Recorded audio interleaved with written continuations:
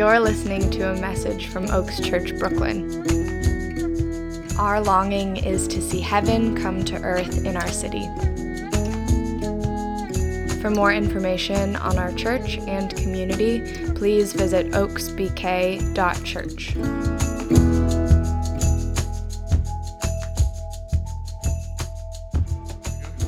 Let's get into the ministry of the word. I'm going to read our teaching text for us, which comes to us from Matthew 2, verses 1 through 2 and 9 through 11.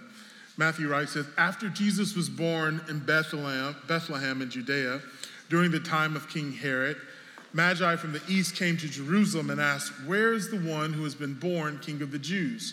We saw his star when it rose and have come to worship him." After they heard the king, they went on their way, and the star that they had seen when it rose went ahead of them until it stopped over the place where the child was. When they saw the star, they were overjoyed. On coming to the house, they saw the child with his mother Mary, and they bowed down and worshiped him. Then they opened their treasures and presented him with gifts of gold, frankincense, and myrrh. This is the word of the Lord. Thanks be to God. Okay, we are in the second week of our Advent series. What's myrrh got to do with it? I did come up with that. Where we are exploring the gifts of the Magi as instructed to the gifts that we bring to Jesus. If you were here last week, we talked about how the whole Advent story is about God. It's about Jesus coming to reveal the glory of God. This newborn king is coming to take his rightful place in this world and in our hearts. And as such, we have an invitation to come and show, as one does to a new administration, to a king, our loyalty, our devotion, our fealty. And so what does it look like for us to bring our gifts to the newborn king? What does it look like for us to give to Jesus? My wife and I have been married, it will be 6 years in February, so we are like marriage first graders. Thank you. And when it comes to gift giving, it's been interesting. A couple of stories that come to mind is like our first like Christmas, we were still like dating, and my wife, we had taken this walk, and one day she was telling me that she had really wanted like a nice pair of Oxfords, and I was like, oh, okay, yeah, cool, that's cool. And I thought about it, stored it away. Christmas time came, and I was like, man, I'm gonna nail this gift. She won't even remember we had this conversation, and I found these like really nice looking Oxfords, and I had them all wrapped. And so we get to the gift giving, and she's like opening and then she gets to like the last present, like this was the big one, and she's like, oh, okay, thank you, cool. And I was like, you don't remember the conversation, the Oxfords? And she's like, oh, these are Oxfords? Turns out my wife doesn't know the difference between Oxfords and loafers. And so that was the first moment where I was like, I think we need some clarity here. And then there was like our Christmas. I love to cook, and for me, it's like this activity of like just release and just like creativity. And so my dear wife on like our like second Christmas as a married couple, and she's so excited to give me this gift. And like I open it up, and it's like a sous vide. If you don't know what a sous vide is, it's essentially this device you put into water, and then you put your food into it, and it like uses the water to cook your meal or whatever to a perfect temperature. And so she gives it to me, and I'm like, oh, okay, thank you. So the problem was I love cooking, but I actually like love cooking. I don't want to put it in a bath and leave it. Like, I want to do it. That's what I actually love about it. And so we realized, in short, that we were a little off on this gift thing. And so what we decided to do is this. Hey, instead of putting all this pressure to come up with like the perfect gift, why don't we just like talk about this and ask? Like, why don't, leading up to gift times, we just say like, here are things that I like. And here's like when we give our gifts, like, do you like that? How did that work for you? And what that does is it seems like, unsexy. I didn't know we could say that, but the seal's been broken. But it seems unsexy, but really what it does is it allows me then to know truly what gift she desires. And then over time, as I get better and better, I won't need to ask as much because I will understand more. So there's this aspect of gift giving where we're just like, who is this person that I'm giving to, and what actually do they desire? And I think that's a necessary point for us as we start talking about these gifts that we bring to Jesus, because the first question I would ask is, what gifts does he desire? What gifts does God want? And this can be really confusing. So if you look into the Old Testament, and particularly in Leviticus, as God is establishing the order of the Israelite people, chapters 1 through 10 of Leviticus is all about the sacrificial system for Israel. This is how they would give and bring and present gifts to God. And there was two kind of categories of gifts. First were the voluntary gifts that people would bring, the voluntary sacrifices. And this would be a burnt sacrifice, which would simplify one's devotion to God. I come to you and I give you the first of my fruits, and it's completely devoured. There were grain offerings, and these were thanks to God. This is where I say, God, you have been extra bountiful in providing for me, and I want to just show that respect, and I bring a grain offering. And then lastly, there were peace offerings, and this is where we fellowshiped with God, or fellowship with one another. This was an act of bringing this offering and to establish communion and peace with God and one another. And the food, those offerings were actually consumed by the people that brought them. So those were voluntary sacrifices, unmandated, but then there were also mandated sacrifices. And under that category, there was two main sacrifices. One was a sin sacrifice or a sin offering. And this was to practice atonement for a sin that I had done, something that I had committed and willfully and knowingly broken fellowship with God or man. I would bring a sacrifice, and the priest would use it and administer it to bring me back into relationship with God. And then secondarily, there was a trespass offering, which was always a ram. And this was brought when I had unknowingly committed sins, these sins of commission, things, I just didn't know that I wasn't supposed to throw that away, and, you were going to eat that later. And so I bring this trespass offering to God, an acknowledgement of the sins that I don't even know that I commit that break the world. So you have this whole list of sacrificial system, which that makes sense. But then when you go into the scriptures, things get a little confusing. Like, God, do you really, these are Oxfords, right? Because all this system is set up, and yet you go to verses like Proverbs 21:3, which says, to do righteousness and justice is more acceptable to the Lord than sacrifice. Jesus in Matthew 9:13 says, go and learn what this means. I desire mercy and not sacrifice. Psalm 51:17 says, the sacrifices you desire is a broken spirit. You will not reject a broken and repentant heart, O God. And we see in Amos and Isaiah time and again, God says, I don't want your sacrifices and all these things that you do for me. I just want your heart. And you're like, but you told us to do it. So what do you want? What is happening here? This is what's happening. God ultimately wants our hearts. He wants all of our beings. But it's in the relationship with our material things, in our relationship and the things that we do, that the owner of our hearts are revealed. And so God asks for material things. He asks for the sacrifices. He asks for the lambs and the rams and the doves and the grain. He asks that because in that giving, in the practicality of that, it reveals who and what my heart has been given to.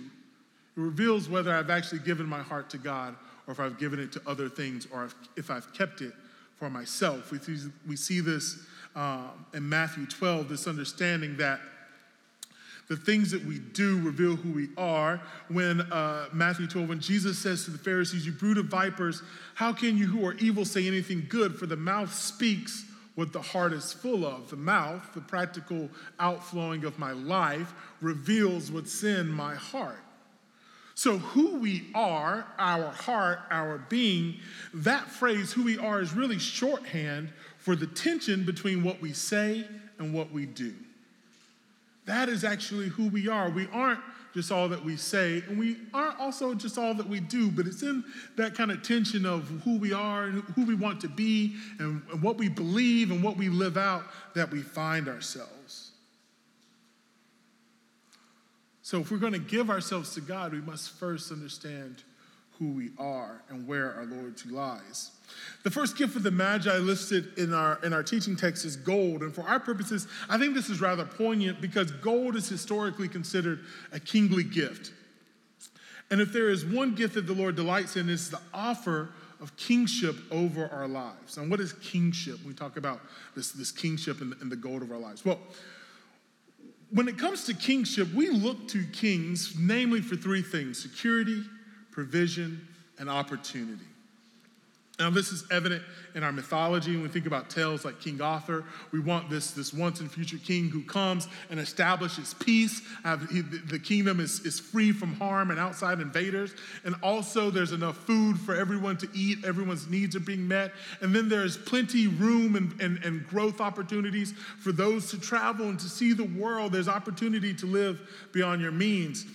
C-SPAN every year conducts a survey for best presidents, and their methodology, the things that they use to determine the ranking of presidents every year, contain things like crisis leadership, economic management, moral authority, international relations, administrative skills, vision setting agendas, pursued equal justice for all. When it comes to kings, when it comes to leaders, we desire to be safe, to have our needs satisfied, and our idea of what's possible expanded. And this is what our finances seemingly offer us. And this is why we focus kind of on our finances today, because when we talk about kingship, it is oftentimes where our hearts lie and where we have placed our trust. James Baldwin says this quote that, if you've been poor in America, you know just how expensive it is. Like it's very expensive actually to be poor, because it turns out that poverty is not just a lack of money, it's a lack of opportunity. It's a lack of things. And so it necessitates that we sometimes want to hoard and grab as much money as we can in an effort to provide for ourselves. We're not alone in this. Mark 10, there's this passage where a rich young ruler comes to Jesus. And there's this interesting point how the story starts. Mark describes in verse 17, he says, as Jesus started on this way, a man ran up to him and fell on his knees before him, saying, "Good teacher," he asked, "what must I do to inherit eternal life?" This man has come to Jesus and he assumes this position of a servant to a king. He falls on his knees as if bowing down before royalty. And so he recognizes this kingship of Jesus is something that he desires. And so he asks, "What must I do? What do you require of me?" Jesus goes on to list a bunch of commandments that is required of Old Testament practices. And after he lists them, the young man says, "I've done all of those things." In verse 21, I love what it says. It says, Jesus looked at him and loved him. "One thing you lack," he said, "go sell everything you have and give to the poor, and you will have treasure in heaven." I love that it starts that Jesus looked at him and loved him, because this teaches me or tells me that the man before Jesus was coming in sincerity. There are often times when you read throughout the Gospels that the Sadducees and the Pharisees, the ruling religious class of his day, would come to Jesus and they would ask some question, or they would seek some desire of him, but they did not have pure intentions. They were trying to trick him or manipulate him. They bring him this woman who's been caught in adultery, and they said, "Hey, the law says stone her. What are you gonna do?" Or they come to Jesus and they say, "Hey, you're supposed to pay taxes, but your people aren't paying the religious taxes. What are you going to do?" And to them, Jesus often comes with rebuke and scorn, and he calls out and reveals that, hey, you don't actually care about these things. You're actually trying to just uphold a crooked system. But this man is not coming to trap Jesus. He sincerely desires to follow him. And so Jesus looks at him and he loves him, and then he calls him to give up everything. And then after he says, "Sell all that you have and give to the poor," he says, "Then come and follow me." Now, this, if you've been around church any amount of time, this is a new story for you, so you know what happens. Mark goes on to tell us that in verse 22, the man's face fell and he went away sad because he had great wealth. And then Jesus turns to his followers and he says, "How hard it is for the rich to enter the kingdom of God." And they're just like, "What?" Jesus says it again, how hard it is for the rich to enter the kingdom of God. it is easier for a camel to go through the eye of a needle than for someone who is rich to enter the kingdom of God. That seems particularly harsh, especially in the light that there are so many followers of God extending back from Abraham forward, King David, who are some of the richest people on earth. So what does God mean? What does Jesus mean when he says that it's hard for rich people, extremely hard for rich people to enter the kingdom of God? Well, I think we get a hint of this. Peter writes to Timothy, or Paul writes to Timothy, he says, 1 Timothy 6:10, the love of money, the love of money is the root of all evil. It's not money itself that is the root of all evil. It's the love of money. And I think the reason why it's the love of money that is the root of all evil is because through money, we have self-reliance. And we can trust in our own ability to provide for our security, our provision, and our opportunity. The root of all evil is self-reliance for security, provision, and opportunity. Think of the things that continually trip you up if you analyze them. Oftentimes, at the base of it, when you strip away the actions, whatever that action may be, it comes from us trying to find our own happiness. It comes from us trying to create our own safety. It comes from us trying to expand the walls that we've known. Because it's hard to give a kingship over our lives. And I have to believe that if I just keep it to myself, I know that engrossing myself in my food or engaging in this harmful activity with my body, I know it may be harmful, but I know for a moment I'll have satiation.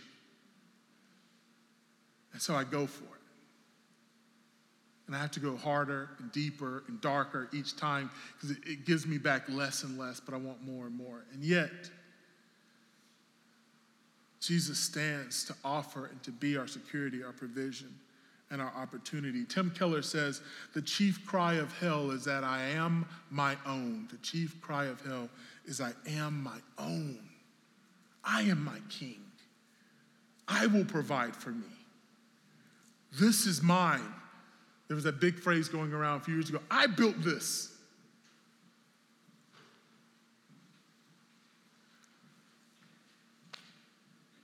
I want to say that when we look at the rich young ruler, it's easy to assume some moral superiority.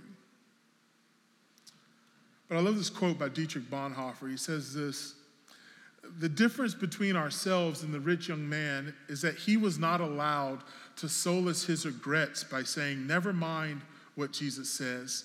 I can still hold on to my riches, but in a spirit of inner detachment. Despite my inadequacy, I can take comfort in the thought that God has forgiven me my sins and can have fellowship with Christ in faith. But no, he went away sorrowful because he would not obey. He could not believe. In this, the young man was quite honest. He went away from Jesus, and indeed, this honesty had more promise than any apparent communion with Jesus based on disobedience. The fact of the matter is, it's very easy to say, yes, Jesus is king of my heart. I read my Bible once a day. Yes, Jesus has died for my sins, and I go to church every Sunday, so surely he's king of my heart. And yet, when it comes time to give, or when it comes time not just of our money, but of our time and our resources, those are the times where we draw back and we say, I don't know, God. I'm going to pray about it. I'm just not hearing from God. The young man didn't have that opportunity. He stood before Jesus and says, will you give all that you have to me? Or will you not? And he couldn't do it. Because it's so hard when you can provide for yourself to trust that someone else, especially someone that you cannot see, that they will provide for you. When you examine the belief of your hearts and the work of your hands, who or what have you made king? I think that's the question for us today. Have we truly offered Jesus kingship over our lives? Or have we created facades of fealty and devotion while maintaining the security and the provision and opportunity for ourselves? And what would it look like to offer kingship to Jesus? How does it function? Well, I think it looks like surrender. It's saying, God, I offer it all to you. What would you have me to do with my money, my time, my energy, my resources? That I seek God for the vision and the wisdom on how I spend the things that he has so richly given me. And when we do that, when we surrender to Jesus, when we really practice in community, this is not an isolated exercise, right? Because sometimes practicing kingship to Jesus, maybe it's giving, but as I love what Meg said, sometimes it's receiving, because some of us are sitting in here and we've gotten ourselves so squandered in debt, right? And it's like bearing down on us, and we can't let anyone know. And so we'd rather, because we feel like they might like see us in shame, that they might condemn us. And so we can't have that because that feels unsafe. And so we continue falling down the hole and the muck and the mire instead of surrendering to Jesus and the family of God and saying, I need help. Jesus, will you pull me out of this? Some of the help that you need is sitting 2 rows beside you. This is what it means to be family. When we surrender to all, we will find a good king who secures our safety, who meets our needs, and offers us a full life, more opportunity than you could hope or imagine. You don't have to take my word for it, though. You could take B. Boatwrights, who's my dear, sweet saint of a mother. Sometimes it gets so hard when you think about these things just in the context of like the text and the word and ancient books. What does it look like in reality and in life today? So my mother's birthday was Thanksgiving, and on Thanksgiving I bought her this new prayer journal. And it's like this 5-year prayer journal where she can write down her prayers. And she was so happy when she came and she showed me what she was using, which was like these little like tattered little notebooks. She'd been writing her prayers down for years. And she shared with me a couple that I just wanted to share with you because it blessed me and maybe it'll bless you about the kingship of Jesus. So I'm just going to read it. So this happened August 14th, 2003. My mother wrote this, $3 in the bank, no meat to eat. Prayed, saw no way. Just got a phone call from an old job to come and pick up a check for $240. Paid tithe, bought groceries, deposited $40. God answered my prayer and needs on August 15th. 3 days later, August 18th, car wouldn't go into drive, was unable to work, didn't have enough money to fix car, prayed. August 19th, saw no way, got a phone call from pastor that the church will fix the car. God answered my prayer on August 19th. A few weeks later, September 4th, I asked my father, Heavenly Father, for a job. All of our utility bills are due. Received a commission check for $850 on October 4th from selling diabetic shoes. Listen, you got to do what you got to do. I was so blessed reading this testimony of my mother. And my parents are doing a lot better. They've come a long way. But when I look at these things, what I see is not this prosperity theology that like, okay, I sowed and then God like blessed me because of that. No, my parents were the mind like, we have nothing. We have this need. We only got $3. Where do we go? To whom do we go? We go to Jesus. We go to Jesus and we say, Jesus, you are king, will you provide? And what does he do? He does not scorn, he does not turn away, but he provides. He provides. Sometimes it's the next day. Sometimes it's a month later. He provides, and he provides our security, and he brought safety when the car doesn't work and you can't get to work. He provides. He opens up dreams. There's one I didn't put up here, but it's it was in like 2012, this new subdivision had opened just down from my parents' church. And my mother walked by, she drove by and she saw it. And she wrote down in her prayer journal, God, would you give me a house in this subdivision? And she just prayed. She just asked, God, would you provide this opportunity? That was in, I think it was like March. And then in November, some months later of all these prayers, she gets this pre-approval letter that she maybe can buy a house. That is wild. All right, banks just out here giving people money. My parents are able to buy a house. And then she prays, and she's able to like cobble together, but like she doesn't have quite enough for like the down payment. And so she goes into these people, and she just like asks these people in house, I'm like, this is what I have. Can we somehow make this work? And next thing you know, USAA Bank, I don't know how they figured it out, but they let my mom get a mortgage. My mom and dad have this beautiful house now in the subdivision that she prayed for, right down from the church. And they open it up to whoever needs. They take in people. My mom works at a Christian university, and they've taken in students who have a need. They had a friend who his housing plans fell through, and so he lived with them for 2 months. They've given back to God what he has given to them. And I say all this to say this. As the band plays, as we move towards our response. We serve a good king. And if you will but trust him, if you will but just wholly lean in on him, if you will just open your hands, no matter how much or how little is in it, and say, Jesus, make of me what you will. Do with me what you will. It may not look how you imagined. It may not look how you dreamed. It may not look like your neighbors. It may not look like that person you heard about, but I can promise you that what you will find is security, provision, opportunity, everything that you need to live a life and a life to abundance, because that's what Jesus is about.